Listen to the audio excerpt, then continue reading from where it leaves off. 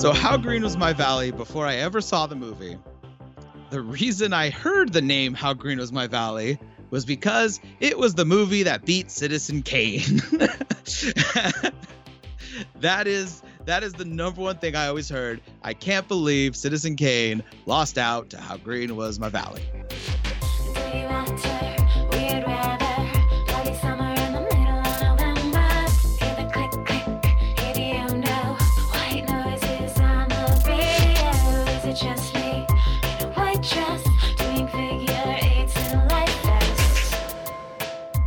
Hi, everyone. Welcome to another episode of a podcast directed by. We are deep in our John Ford watch.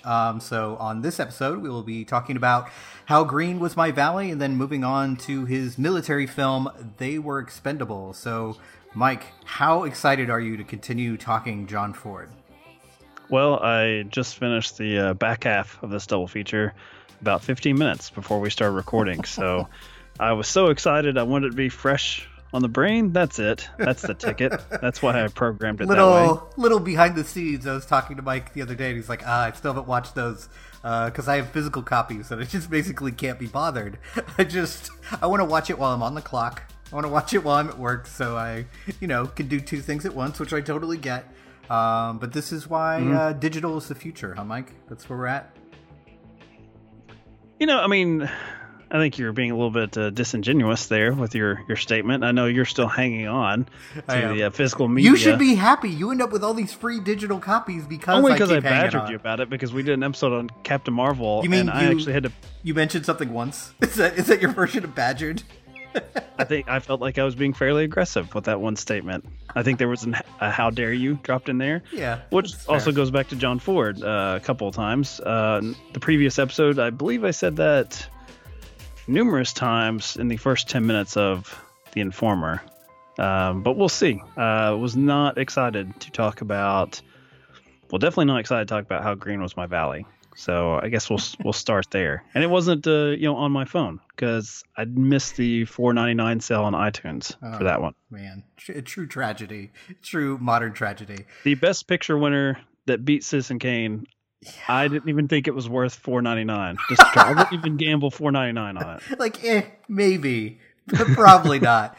So it strikes you as very funny that if you listen to our last episode, which we closed off with Grapes of Wrath, you were not upset, but hoping that John Ford would delve into topics that weren't solely about the destitute, about the poorest of the poor. Felt like it was covered with Grapes of Wrath, which I really liked. I didn't expect to, and I loved it. And then I was like, okay, what else do you have to say after this? And apparently a lot more. A lot more about poor people in How Green Was My Valley. So this is, I think you actually mentioned, what this movie is best known for, and that it is the movie that beat Citizen Kane.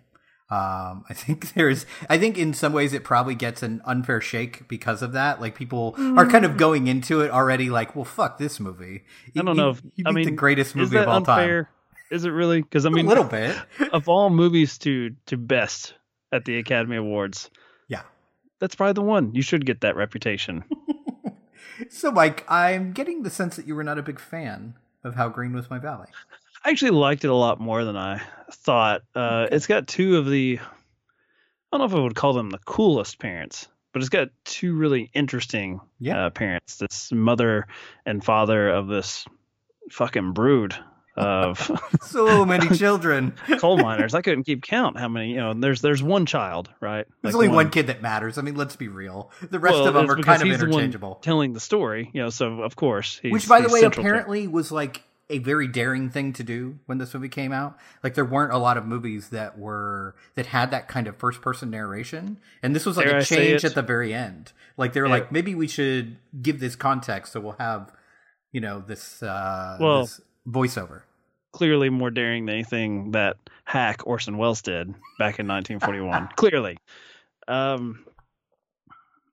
It ebbed and flowed, right? Sure. I think the performances are great here, a lot like Grapes of Wrath. I love the parents. I love the flipping back and forth of your expectations, in particular with the father figure and to some degree the mother, because this father is he's not a hard ass in that he's drinking himself to a stupor and abusive to his family. But he's a coal miner. I mean, you kind of expect. He has some set rules. Like, he really doesn't like to be talked to, or to expect anyone for him to talk during mealtime. It's eating time. I kind of respect that. I was like, oh yeah, we can talk after dinner. He definitely would not have gotten into any fights in my favorite film last year, 8th Grade, because he would not have been badgering his middle school daughter for conversation. He would have respected her time on the phone and social media, all that. That's great. Yeah, which is a weird thing to say about a coal miner in this time period, that he would have respected social media time. But, he's also the one, I mean, as the film goes on, he's the one that he doesn't actively try to change his lot in life, but he does for his youngest son. Right. And I mean, it's in some ways that's, you can say it's cruel, because when his older boys who are adults or in the have followed him in this path professionally are trying to rise up and make things better for all, he's the one that's like, let's not rock the boat. Let's just take, they're offering less money now because there's other people out of work, but let's just keep doing what we're doing. But later in the film, he's the one that's actively trying to get his youngest son out of that particular choice in life. So I thought that was interesting. And the mother, it's interesting that the mother character is like, why are you learning Latin? Why not Welsh? Well, she's in many ways she is, I guess, what you would typically see as the more masculine person in the house. She seems to wear the pants, and she seems to have the more. I mean, she just threatened everyone's lives at a certain point in the movie. So yeah. Wait till you hear me. I am Beth Morgan, as you damn well know. I have come up here to tell you what I think of you all, because you're talking against my husband. You're a lot of cowards to go against him. He will do nothing against you, and he never has, and you know it well. How some of you smug-faced hypocrites, can sit in the same chapel with him, I cannot tell. To say he is with the owners is not only nonsense, but downright wickedness. There's one thing more I've got to say, and it is this. If harm comes to my Gwilym, I'll find out the men, and I will kill them with my 2 hands. And this I will swear by God Almighty. I mean, my mom. You've met her at my wedding. That was actually pretty common when I was a kid growing up. Sounds about right. Yes. It was a Tuesday for me to hear her threaten someone to their death. So I dug it. But I think it's just a little too close to reaching for epic status and what is a very pedestrian lifestyle, an interesting life, but pedestrian. It's very interesting that you bring that up, because I had a thought along those lines, and then did, as we mention all the time, the barest amount of research, which is to read a Wikipedia article. And the movie, to me, felt like it was just aching to stretch more, to spend more time with these characters, to spend more time with the love story, to, spend more time with her after she moves away. And apparently, originally, John Ford wanted this to be akin to Gone with the Wind. This was supposed to be a 3 or 4 hour movie. This was supposed to be epic. And they pared everything down. And I think you can really feel it. I think you can really tell that everything is, I think that's why it comes off as it's an interesting life, but not something that's worth spending all this time on, is I think because it feels kind of shunted to the side like that. There's a lot of kind of paths the story could go, and they don't really bother, and then they kind of come back to it after time has passed, and I think you could really feel that throughout the runtime. And I like the movie. I think it's enjoyable. This is definitely not going to be my favorite John Ford movie. I don't think it's the best that we've even seen so far. I feel like I read somewhere that this was one of his favorites. Okay. Yeah, absolutely. And I think it's interesting. I think several things in it work. I think the kind of forbidden love story works very well. I was actually most interested in that story rather than, the kid. I was like, whatever. This kid who I was not really. Yeah, do it or don't. There's something about that, I guess, that is timeless, right? This unrequited love, and of course we've got the religious element to it, where it's the local pastor, and he gives a big speech about what he's chosen in his life, his commitment to the Lord, to other people's lives, and how in some ways it would be a tragedy if he asked someone else to share in that commitment. And I'm like, I kind of get it, but you you just seem like you're just kind of blowing something off here. You're just blowing smoke. And I ended up really disliking the daughter character because I wanted her to be more like her mom and just call him on his shit and be like, no, we're going to bang. We're going to bang right now. This is like the old Mike standard. Not enough fucking. That is... Again, we have John Ford's hatred of chattering women. Like, we have the whole, like, the townsfolk gossiping, just like we had at the beginning of Stagecoach. I found that interesting, like this kind of weird parallel that is his easy go-to villain in his pieces. Like, if only they would shut up, then everything would be just fine, which seems like a very John Ford thing to do. Maybe old-fashioned, not currently, the modern version of being a libertarian here, at least when he comes to social issues, where it's just sort of like, stay in your lane, mind your business. Like, that's not your concern. Let people live their lives. Like, especially ones who, like the father, are not trying to rock the boat. Like, my biggest issue with the movie, and it's interesting you talked about, I didn't know that they were aiming for Gone with the Wind, which I don't think that would have meant I liked it more. Probably never would have watched it. I would have said, no, we're not including this. If it was we would have skipped that one, yeah. Yeah. Because the thing I disliked was these seem like it's a family that loves each other. And in the briefest downtime you get in between one horrible event to the next, I really would have liked hanging out with these characters. Like, can we have a birthday? Can we have a Christmas or something? I mean, the beginning was great. After the wedding, everyone real happy, everyone drinking a lot until the preacher shows up, and then everyone tries to act professional. I like that. There's that was fun. Pastor Buzz Killington on his way through the door. Except he wasn't. He wanted to have a good time. He was singing, he was dancing, but I like that kind of picture of the community where they make this assumption of like, oh, well, he's a man of the cloth. So we can't act like ourselves in front of him. We have to be better. And he's like, can I have a beer? I think that was my start of really, really enjoying that relationship. Is like, you've already started to see the attraction there, and then you see them interact in this social setting, and it's really sweet. It's really cute. I like it. And I liked it the whole way through. I mean, it is annoying to me that those two, like, don't consummate that relationship. They're not together. It's like, oh, come on, guys. You are clearly meant to be with one another. You clearly like one another. Like you said, let's just do this. And after that, not one good thing happens. Like, even the kid going off to school, he gets beat up, he gets bullied. But I thought, okay, hold on. I thought you would love the boxing sequence in the classroom.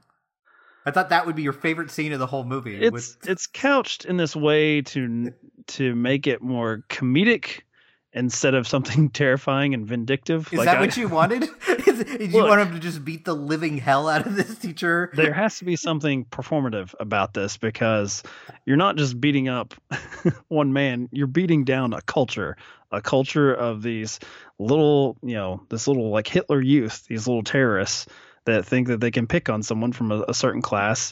And so you can't touch them because they're children. But what you can do is beat up the full-size adult and make them think about what's going to happen to them in the future. Your next kid. Yeah, that's what I wanted. There was some element of that. There's some element of carnage that I wanted that I didn't get in that sequence. I also did like the sequence when, the kid first learns to box, and then, he kicks the crap out of this bully, and then the teacher comes over and quote unquote breaks it up and ends up beating our main character. And I like the fact that the bully kind of takes our main character's side at that point. And is kind of coaching them through, like, don't yell, don't scream. Holds his hand. It's like it's a nice nice moment. No, you didn't like that either? Unacceptable. You're gonna get yours. He already got his. Kid couldn't land a punch after a boy learned to box.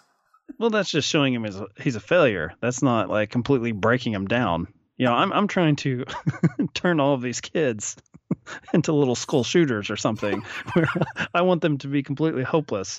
Because you know what? The people I like are reminded that their lot in life is mostly hopeless. Everything that their goals are not like, wow, I want to be rich and powerful one day. There's no American dream element of this, right? Mm-hmm. It's just basically like, I like the way things have been, and I wish they could stay that way. And we weren't rich, and we didn't have much, but I was fine with that. And then what the movie does for 2 hours is systematically remove all those little scraps that they were comfortable with, and like it was good enough.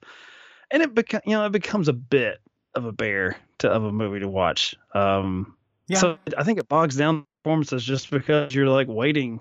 It's like this is a slasher movie where it's like, oh, I wonder what horrible things can be taken from the poor people next.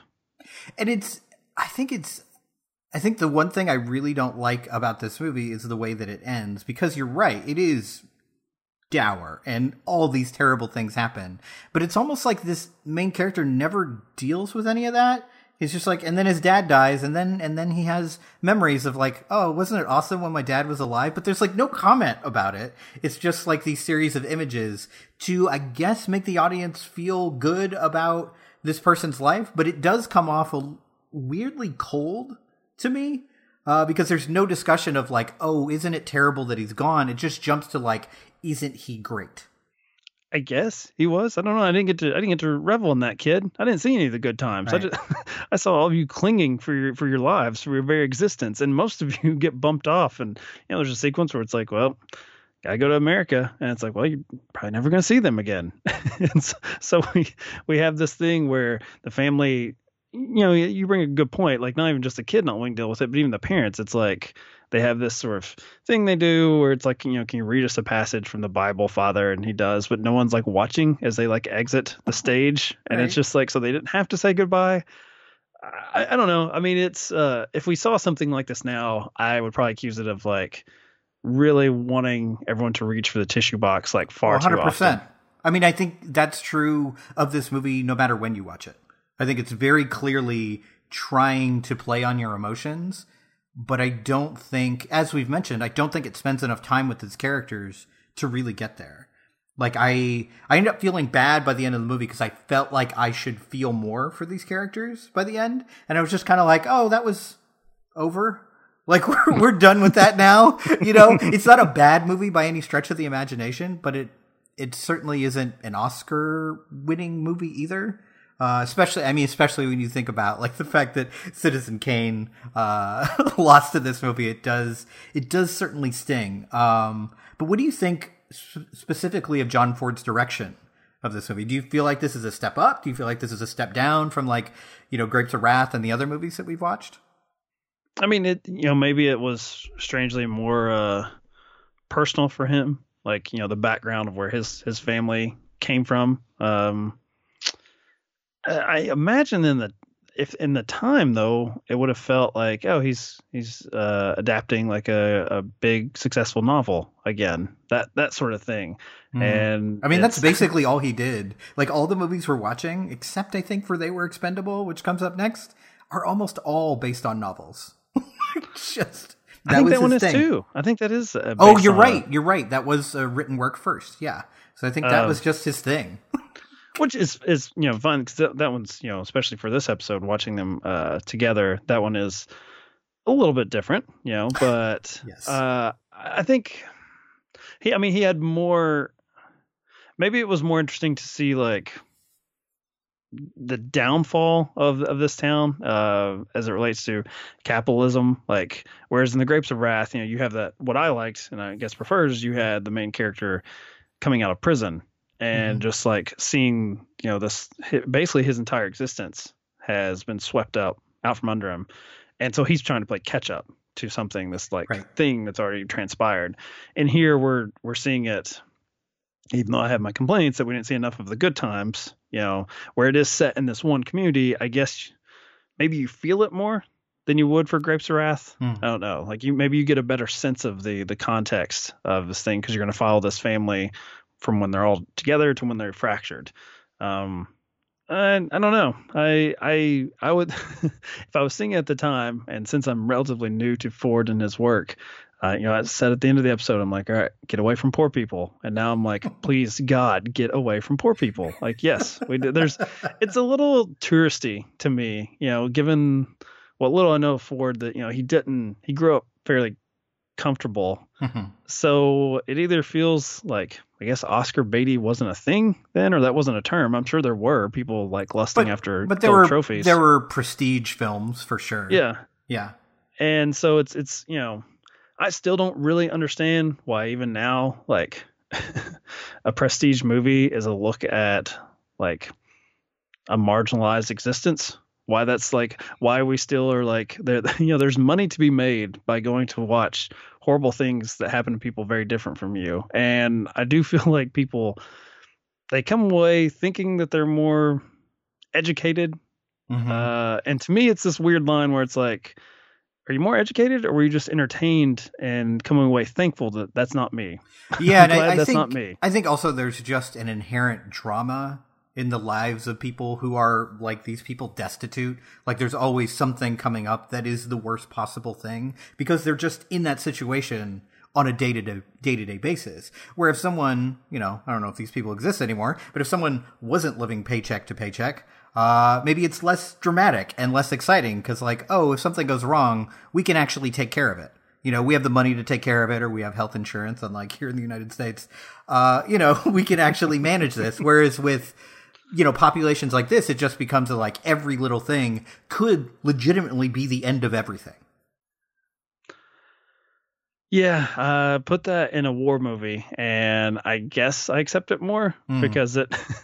I don't know if I need the professional trappings of like, well, that's the job, right? That's the mission. This is what I signed up for. Okay, and it's like none of these people they signed up to have like a normal life, have kids, have some holidays together, watch your kids get married, hopefully to the one they love. Nope, that's out of the cards for some reason, and she marries, the daughter marries a rich guy, but that's a fuck all help to them. At the very least, there was no like devil's pact made here, which is kind of what I expected. Right. Like, right. But maybe that's one of the missing threads you were talking about. That they just, it's kind of introduced and then just fades away. Like when she leaves the film for a long stretch. Yeah. I also found myself as I was watching the movie thinking, I've never read the book, so this may be completely the opposite way the book goes. But I found myself wondering, is this a better movie? Is this a more interesting story if we are not saddled with the point of view of the child? If we get to see it from different points of view? Because the whole thing is from this kid's point of view, so you get these little glimpses of like, oh, isn't this terrible? Isn't that terrible? He doesn't really understand anything that's going on, so you can't really delve too deeply into all of it.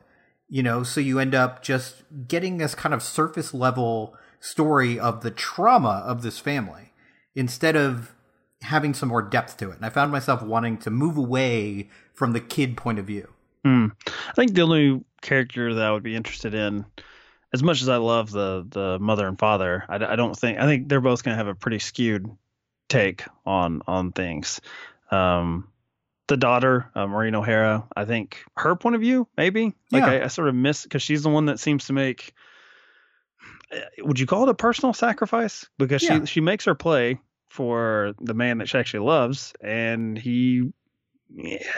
it's not that he expresses a lack of interest, but it's like it's funny, for a man of faith, he expresses a lack of faith in the life that they could share together. And so for me, when she leaves and then is just sort of reintroduced like through the kid's point of view, he's not adult enough to really catch on to like what she's feeling. And in that way, the film's not either. Like, I don't know.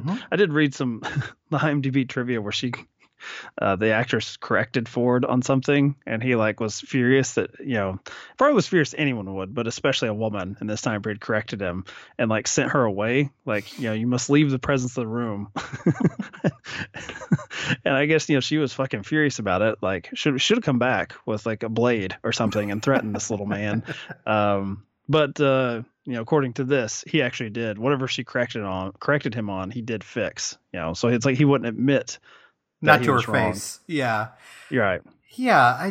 I did find myself wanting more, especially from that particular relationship. Cause I think it's an interesting thought, right? This man who is, taken this vow, for his life to be a religious life, to be essentially to be impoverished, right? To like not have a lot. And he's willing to do that for himself, but he loves her so much that he's not willing to let her make the choice to quote unquote suffer through that life. And I think there's a lot of interesting conversations to be had there in the movie, but you get like 1-2 minute scene and then it's over and then she's married off and then she kind of disappears for like half the movie. And like I said, like that was the relationship I was most interested in. So that's where it kind of lost me a little bit. And it just became these little moments of like, and then this happened and then that happened. And then this happened. And I'm like, okay, but why? Like, it didn't seem to have a strong, like, narrative structure at all. It just seemed to be like, and then this happened next. And I like all the actors. Like, I like the characters. I like, it's all very well performed. There's probably a great television series or something, miniseries or something here with this, entire crew we have. But, that was not in the cards, definitely at the time of this release. But, that maybe it's the problem of trying to include so much and not being able to fit it in, as opposed to at the start of this adaptation, you say, okay, here's our through line, and here's how we're gonna focus from this one. And I guess it's attempted to with the kid, but he's just sort of a witness to things that he doesn't understand. Yeah, and it made me wonder if that lack of structure is due to, because I think if Ford was alive magically and someone called him an auteur, he'd probably slap the taste out of their mouth. Because I think he probably thought himself as a very workman-like director. Like, this is my next job. And I wonder if viewing your career like that, instead of like, okay, I need to carefully craft the next film I do. It's like, no, this is just my next movie. I like this book. This is what I'm going to do. And I wonder if having that perspective, would hinder him in making a movie that is more complete than this is. Yeah, I did see an interview with him where he seemed to scoff. He seemed to scoff at the very notion that he was being interviewed, and this was like in his sounds about right. His senior days, because I think the interview was like in the '60s. And yeah, he did have that, like, it just seemed like a good way to make money, like that sort of right. And you gotta assume, like, a guy that's as combative as he was, and one of his editing styles, if you want to call it that, was he would edit as he was shooting. And by that I mean that if he knew that he was going from a master shot to a close up, like in the master shot, he would just put his hand over the camera and then take his hand away when he knew he was going to cut back to that shot, because he didn't want anyone questioning like what he saw already in his head. So he gave no options. It was pretty much so this is what we're doing. So that does play with what you're sort of pontificating about, as far as like he just was so set in his mind, like, I like that story, let's do it. And he's got this way that he wants to present it. But I mean, I still find it like really engaging, like far more engaging than what I thought. Coming in with the reputation of the Citizen Kane beater and with this horrific title, How Green Was My Valley, Jesus. That's rough. Introducing a child, narrating the story, I'm like, oh my God, this is going to be Mike's miserable. Nightmare. Initially I was glad I saved the $5, but I actually did. I did like the movie. Do you think this is the worst John Ford movie we've watched? I would say, I think The Informer is less interesting overall, but it's got that loose, kind of wild feel to it. I mean, the main character is stumbling drunk, like in this this time period of like one night when he's like a rat and betrayed his friend. So I probably liked it more than How Green Was My Valley. But if I was just saying, hey, let's throw on a movie, I think The Informer would lose a lot of people just in my living room. Whereas this is way more accessible. This one has a feeling of like, okay, we're going to watch a story about this family. And with The Informer, I think there'll be people like, what is this? What is this guy? Why are we watching this dude?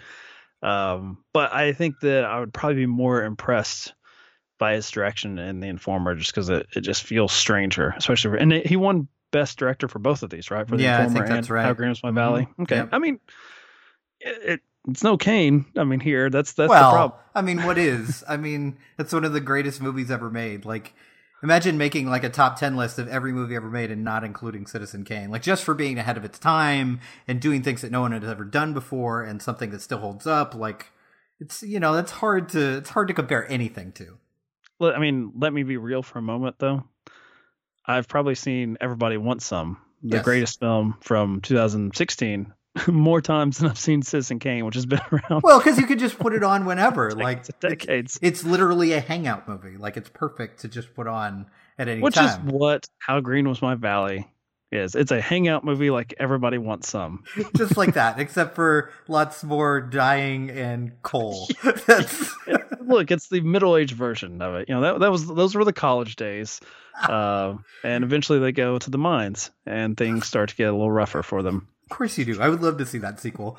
So, Mike, before we move on to our second movie, after watching How Green Was My Valley, definitely not what you were wanting from Ford after watching Grapes of Wrath, just based on the Bring subject on the matter. War. Bring on death. So and you destruction. ready? Are you ready for They Were Expendable? Are you ready for John Ford's war pictures? Maybe one of them. Yeah, we'll see. I am definitely ready now. Like after this, I think most people listening, however many listeners you have at this point, are going to think that dozens of them, Mike. There are dozens of us. Hello, send us a tweet and I'll name check, all 12 of you, or if there's 24, I think Dave's reaching there. I didn't dislike this movie at all, but yeah, if you're asking me like in the context of like going from one project to the next. Please God, let's go to a different setting. So yes, let's go to the Pacific. Let's do They Were Expendable, please. So from my perspective, like I'm a little bit torn about like after seeing How Green Was My Valley as far as like my mindset about Ford, because I, like you, have noticed that he's, very comfortable with this particular group of people or this style. But on the other hand, he's made some really good movies. Like if this is quote unquote the worst movie we've seen so far, it's still pretty good. It's still a good movie. So it's, it's something, sometimes people are comfortable in working in certain areas, but there's a good reason for that because they're very good at it.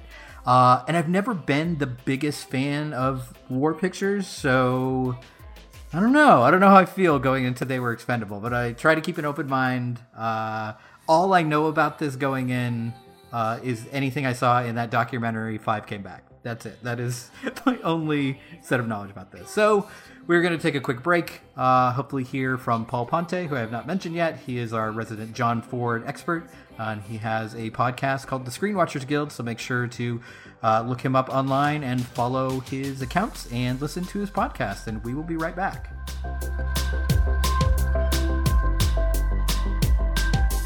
And we kind of say like, this is the new person of this, the new person of this. John Ford was not really the new anything at the time. He was John Ford.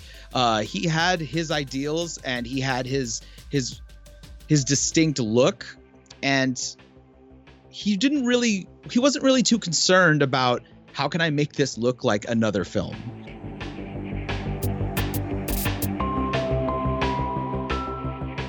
Okay, so we are back to move on to our second movie in our show today, and that movie is They Were Expendable. So I guess, plot synopsis, plot such as it is. The PT Boat Unit Motor Torpedo Boat Squadron, Squadron 3 defends the Philippines from Japanese invasion during World War II. That pretty much explains everything, right? That's all we need. Well, I mean, it continues the feeling of helplessness that we get from How Green Was My Valley, but it's just in a war setting. Not glamorous. No, I mean, at times there's a couple action scenes, but for the most part, not a glamorous look at war. No, it's definitely not. And I think that's what surprised me the most, is that you think of these, let's call them what they are, these propaganda war pictures that were made, and you expect violence to be glorified. You expect, patriotism to be glorified, and that's definitely not what we have here at all. It is this, of course it's based on a true story, so there's only so far they can stray from that. But there's a lot of moments of like, wow, this is definitely not what I was expecting, especially from a war picture from John Ford starring John Wayne. Like you expect kind of a raw movie, and that's definitely not what you get here. The most of the beginning is about him struggling to just get someone to listen to him. Like the first 45 minutes, it's just like, I have the secret. Will someone use my knowledge? Nope. We're good here. Your little boats, that was cute. Shut up, John Wayne. You don't know what you're talking about. Yeah, that's definitely not. Having him cast as the sidekick was interesting to Robert Montgomery. Yet again, Ford gets the best out of, and I've not seen a lot of John Wayne because I've just what I knew of him was that he was like a grouchy old blowhard. I saw some pretty terrible interviews with him, I guess. I'm just like, wow, he doesn't seem like a likable dude. No. So seeing him, I wouldn't say he's subservient, but he's a guy who's gotten comfortable with losing because he's had to, right? Like he loses a lot of these professional battles and this, as you said, saying, hey, how about we do this? No, shut up. Which is kind of like weirdly enjoyable for me to have someone just kick John Wayne around. That's fun for me. I mean, Ford was right. Like we saw with Stagecoach, where he's, he was always a movie star. Like, right. He, like the way he like holds the screen in silence as the sidekick was really impressive. Right. And he's got I've never thought of it, but Wayne really does have like a defeated face. Like he wears defeat well. So yeah, this is what's interesting about this one, I guess, is that it felt far more like reflective than what I expected. And it's coming out in summer 1945 and was shooting the fall before as the war was still going on, but it, things were looking like, okay, the Allies are going to win this, right? Unless some crazy happens, they're going to win. So, I thought that was kind of interesting because I would have expected this to come out maybe 10 years later, like, because it seems like, hey, we need to remind ourselves, we end up like winning this thing, but like, let's focus on like the losses we had to remember the cost. That. And I wouldn't have expected that. Like you mentioned the sort of propaganda aspect, or at least what I expect, because there's military involvement as far as the boats and the planes they used. Well, even if you look at the credits, like everyone who they put like their rank, and like even John Ford himself, who was actually a soldier, like they actually put that in there. Like, okay. It is a movie about losing, which is weird. Like, and I don't know if this did well. This didn't get like the Academy love that certainly he got for Grapes of Wrath or How Green Is My Valley, right? Yeah, certainly not to that level. But it got 2 Oscar nominations, one for Best Sound Recording and one for Best Effects. So that's like getting the Star Wars nomination or something, or like a Marvel movie. Jesus. And John Ford has actually been on record that he hates this movie. Like he despises it. He's sorry he ever made it. So I kind of dug it. Here's some issues with it.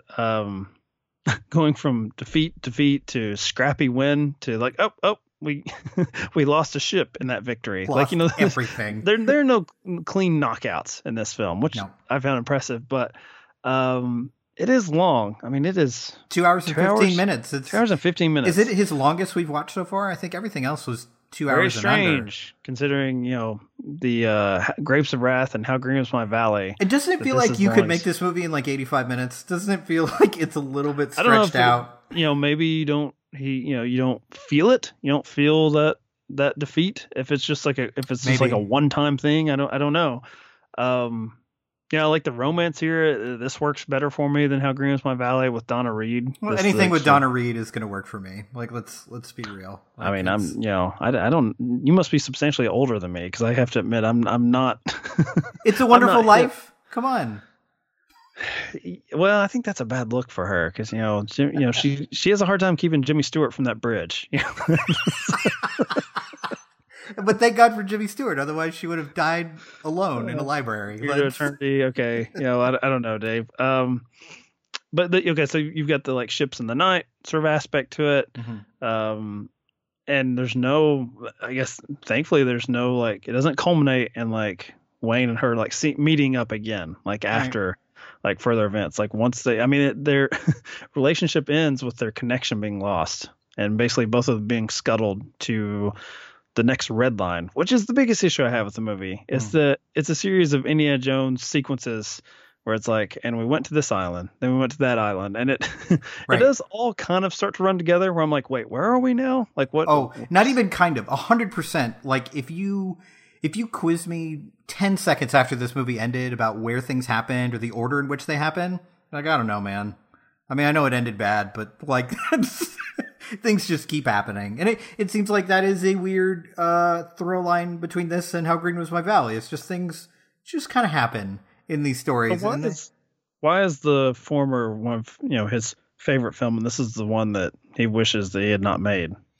It's a good question. I mean, I'd love to hear an interview of him talking about that. But I also know that behind the scenes, and this is probably my favorite thing that I read behind the scenes, is he just made John Wayne's life a living hell on set. And I guess the reason for that is John Wayne was one of the few people involved in this movie who was never in the military. So he just immediately was like, you are worthless, and I'm going to make your life a living hell, and did it for months. Why cast him then, though? Like, I mean, don't you have people you like to mistreat? I've met your friends. I know you have people you like to mistreat.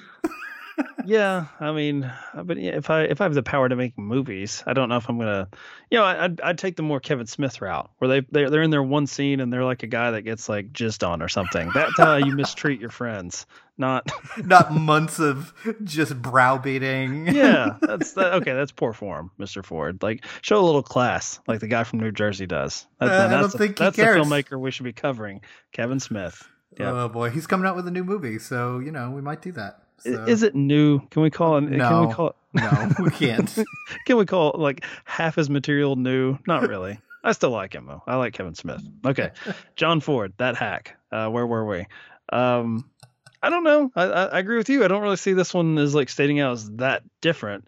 I don't like the Rotten Tomatoes thing is useless here because there's like 10 reviews on there. And all these people look suspiciously like they'd still be alive. Well, maybe except for one.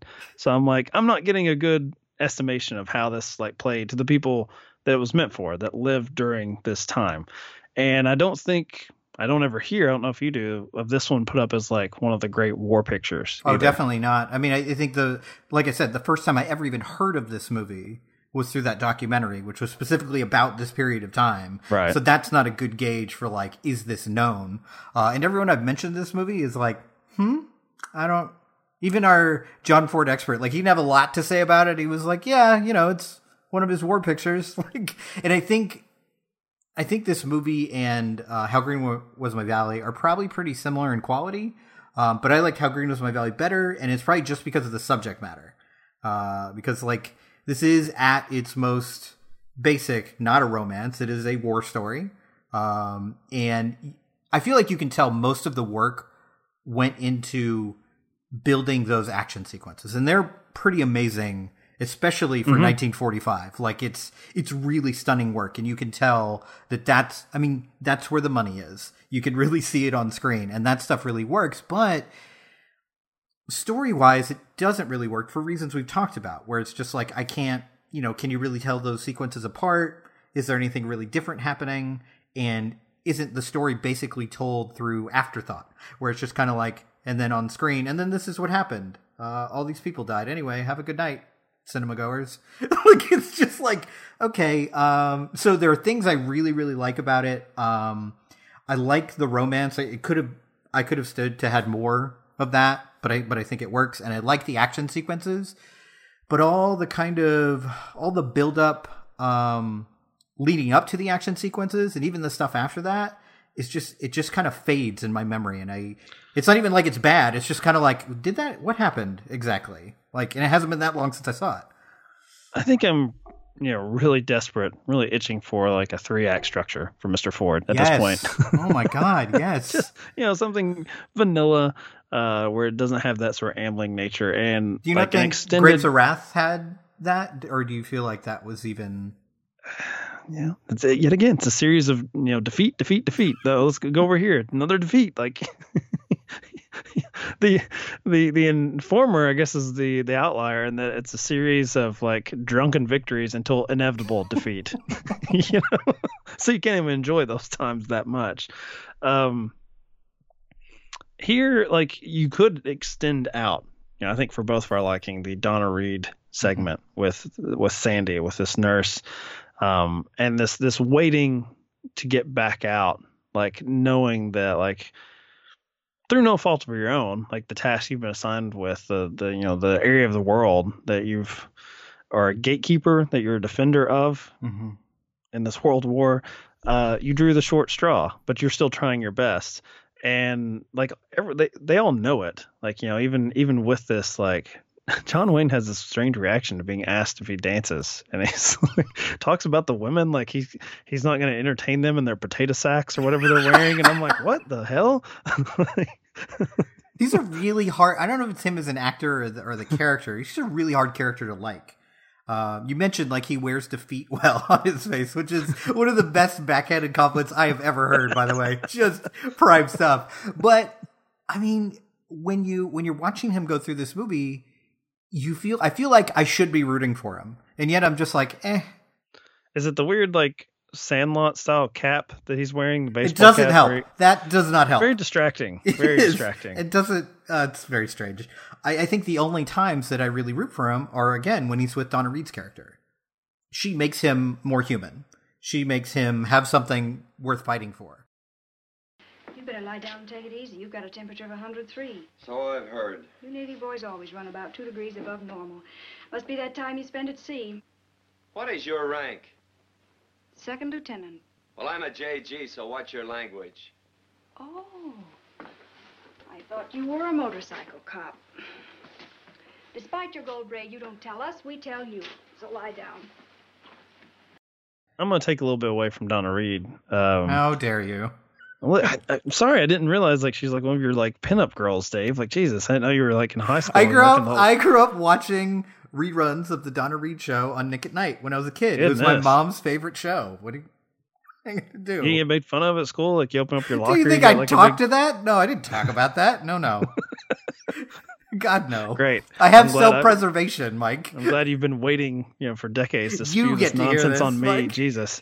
This is what I was talking about earlier about having your friends in a project and you just jizz all over them. This is, I am the recipient of this horseshit from you. And are you saying that I am jizzing on you on our podcast? Look, I saw How Green Is My Valley. That kid could bob and weave. So can I. So that's what I'm trying to do. I'm trying to do on a podcast. It burns, Mike. Be careful. Yes, I believe you. I will take you at your word, sir. All of this is staying in. All of this. Because this is pretty dour stuff. We gotta, I said let's move on to Kevin Smith. Really. So I'm bringing in Kevin Smith to the John Ford retrospective. To me, it's I'll take a little bit away from Donna Reed. What I like about those sequences is how respectful, I guess, the rest of the guys are as far as like trying to mimic being back in real life in this like courtship process. Like it's a little bit of like this like neighborhood sort of chuckle you get about like when you recognize like, oh, those two, him and her, they're into each other. Like I know both of them. Like I'm gonna give him a hard time. I'm gonna give her a hard time about this. Right. And it's this moment of levity. Strangely, there's far more levity in a movie called They Were Expendable set in war than there is in Green Was My Valley. And I guess maybe I was just thankful because this was like a double feature for me. I watched this on back-to-back days, these two films. I like those moments, and maybe I'm just enjoying them too much. Did I get mad at the movie when that has to end? When it's like, oh, we're off. We have to like break this fighting. up. And like I said, it never comes back. It's like, you get a phone call that ends far too early, and Wayne is back in his potato sack insult thing where he's like, look, I'm not a talker on the phone, broad. And it's like it cuts off. Talk about wearing defeat. You can tell he's like, wish I'd said something. If I knew those were going to be the last words. Maybe like, I should have chosen something else. Where can we hook up later if we both survive? Nope, none of that. Potato sacks. That's where we're at. Very interesting. That... There's also can I just bring up late, like almost in the next to last scene of the film, there's a guy, I don't remember the character's name, who's like 11,000 men or something were like, wooed by her or like into her basically. And I couldn't tell him like, wait, is this like slut shaming or like is he just saying like, or, the more optimistic look, he's like, well, everyone falls for her because she's great. How do you take that? But then Wayne is wistful and he's like, I guess you liked her a little bit more than the rest of us. I'm like, okay, I think it's the slut shaming thing. Yeah. I tried to give you the benefit of the doubt, but you just ruined it like men usually do. I find it interesting that, when we first started the show, we thought like, oh, well, maybe we'll pair movies by their subject material or, whatever other reason we'll have for pairing them. But we ended up deciding mainly to just like pair them based on when they came out. And I find it interesting that I had kind of the same reaction to both of these movies. Like, that was pretty good. Like I had that, which I was not expecting after the kind of build-up of our other episodes where every movie was good to great. And it does feel like right now, even though all these movies are at least good, that Stagecoach is really standing out as this kind of pinnacle of what John Ford can do, at least so far. Whereas these, for me, feel like a step down. And maybe that's just because, Stagecoach is a classic. Every great director usually has one or two movies that really do stand out. But I'm trying to kind of track why that's happening. And I feel like he kind of hamstrings himself by being so focused on like, oh, this is my next job. This is my next job. And then this is very much like kind of a labor of love, even though he ended up hating it after. It's like, I feel like I have to do this for my country. Like this is important for me to do as opposed to something that I really want to do and I'm putting everything behind. Well, you're also talking about story structure in a way, because with Stagecoach, the objective's very clear. We have to get to this place. Some of them are being forced out of town, as you mentioned, the prostitute there. And Wayne is picked up along the way, but he's also like arrested. He's going to jail. But there's a clear mission, and of course there's mishaps along the way, like the place they go to, the men aren't there, and then they're attacked as they sort of circle back.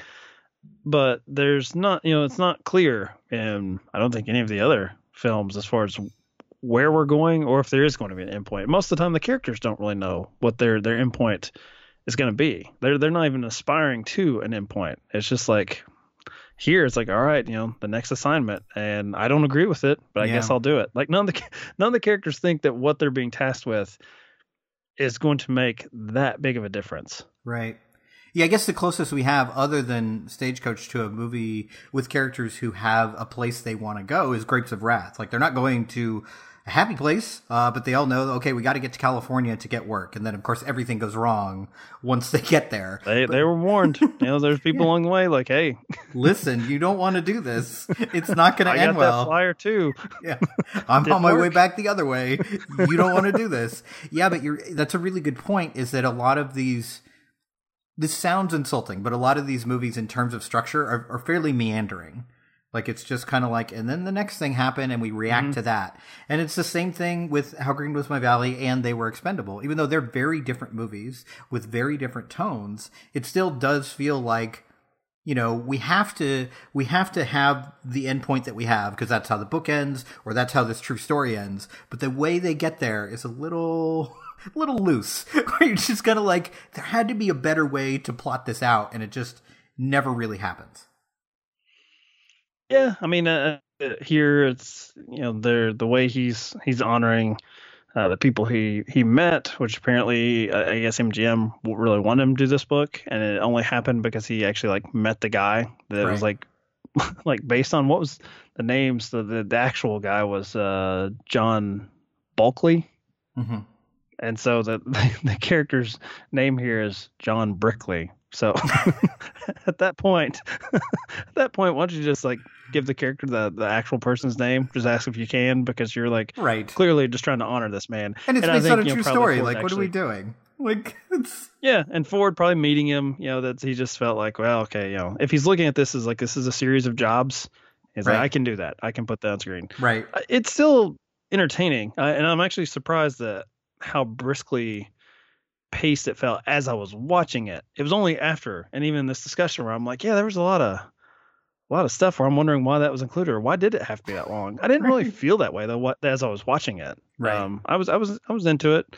I was just looking at the cast list and did not remember that John Wayne's character's name was Lieutenant Rusty Ryan. That is a great. That does sound like a fake name for sure. Yeah, not even like a superhero name. It's like a villain's henchman or something. Right. That sort of character. Rusty Ryan. Ryan. Maybe a Kevin Smith film would include a character like Rusty Ryan. Almost guaranteed. And there would be some horrible sex joke referred to by his name. Almost guaranteed. That character would probably tell in like an epic 10-minute monologue. Yes. Absolutely.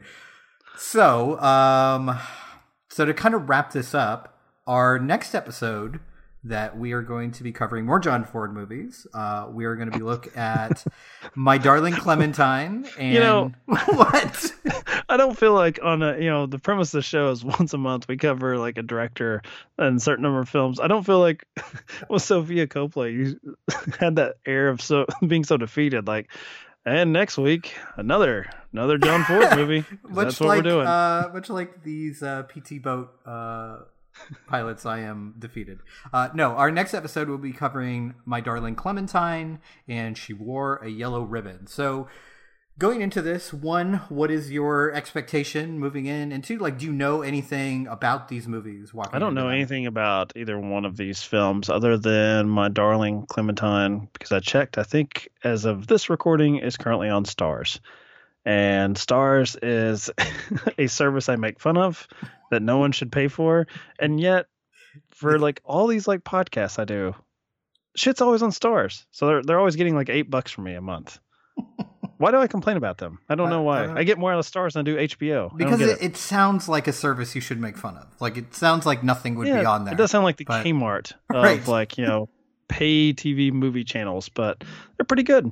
Hopefully they'll support the show. I haven't checked if My Darling Clementine is also on Criterion, their streaming service. I know it's in the Criterion collection. I played that card with you. So during Sophia Coppola, and how dare you? In a conversation where I'm trying to be somewhat prideful about Stars, you play that card on me. That's right. Such a hipster card. Yep, that is who I am. But to answer your question, I don't know anything about either one of these. I've never heard anyone say like, oh, that scene in My Darling Clementine or She Wore a Yellow Ribbon. I don't think I'd ever heard of that until we were cobbling these lists together. Cobbling. I think I had never heard of My Darling Clementine. I'd heard of She Wore a Yellow Ribbon, I think only because it was one of the movies my dad liked when I was a kid. He's a big John Wayne fan, so it was like the title feels reminiscent, but like I know nothing about it. But I do know that they're both Western in nature. So he looks old as fuck in this. John Wayne. Is he playing like a... He's playing older. He's playing like a 60-year-old man. Yeah. Oh, God. I don't like this at all. So I'm looking forward to him getting back to that genre because I think he's really good at it, at least based on, Stagecoach. I'm excited to see him kind of tackle that again. But what do you think about that? About him kind of going back to this genre after doing Grapes of Wrath, after doing the War Picture, after doing the Prestige Picture? What do you think about him going back to the Western? Are you excited to see that? Or are you kind of like, we've seen you do that? Well, I mean, I guess it depends on if it's good or not, right? That's always the question, yes. I like things when they're good. If they're not, that was a mistake, clearly. I don't know. I mean, is it unfair of this time period to expect, Mr. Ford to be like Soderbergh, where he's just like all over the fucking map trying new things? Probably. Eventually he's going to come back around to like, shut up and play the hits. So just imagining Stagecoach, we both liked him coming back for a second life and filming with an iPhone and just not being very happy with that. That would be... It makes it easier to block the camera. That's true. Just use one finger. You're good. No problem. Yes. All right. So as we mentioned, those are the movies we're going to be doing next week. In the meantime, if you would like more of our nonsense, you can follow our show on Twitter and Instagram and Facebook. Just look up at Directed by Pod, and don't follow Mike because he's mean. And that's. I think you come across as mean. I don't come across as mean on these things at all. I think you come across listen to your horrid, jizz thing that you did. I meant on Twitter. I meant on Twitter. You are clearly the more mean one on Twitter. If I'm contacted, yes. Yes. Don't poke me with a stick on Twitter. Don't notify me in any way. Yeah, that's actually really good advice. Don't poke the bear. Just follow at Directed by Pod, and we will certainly follow you back. And we would love to hear what you think of the show and what you think of these movies. So we will see you next time with more John Ford.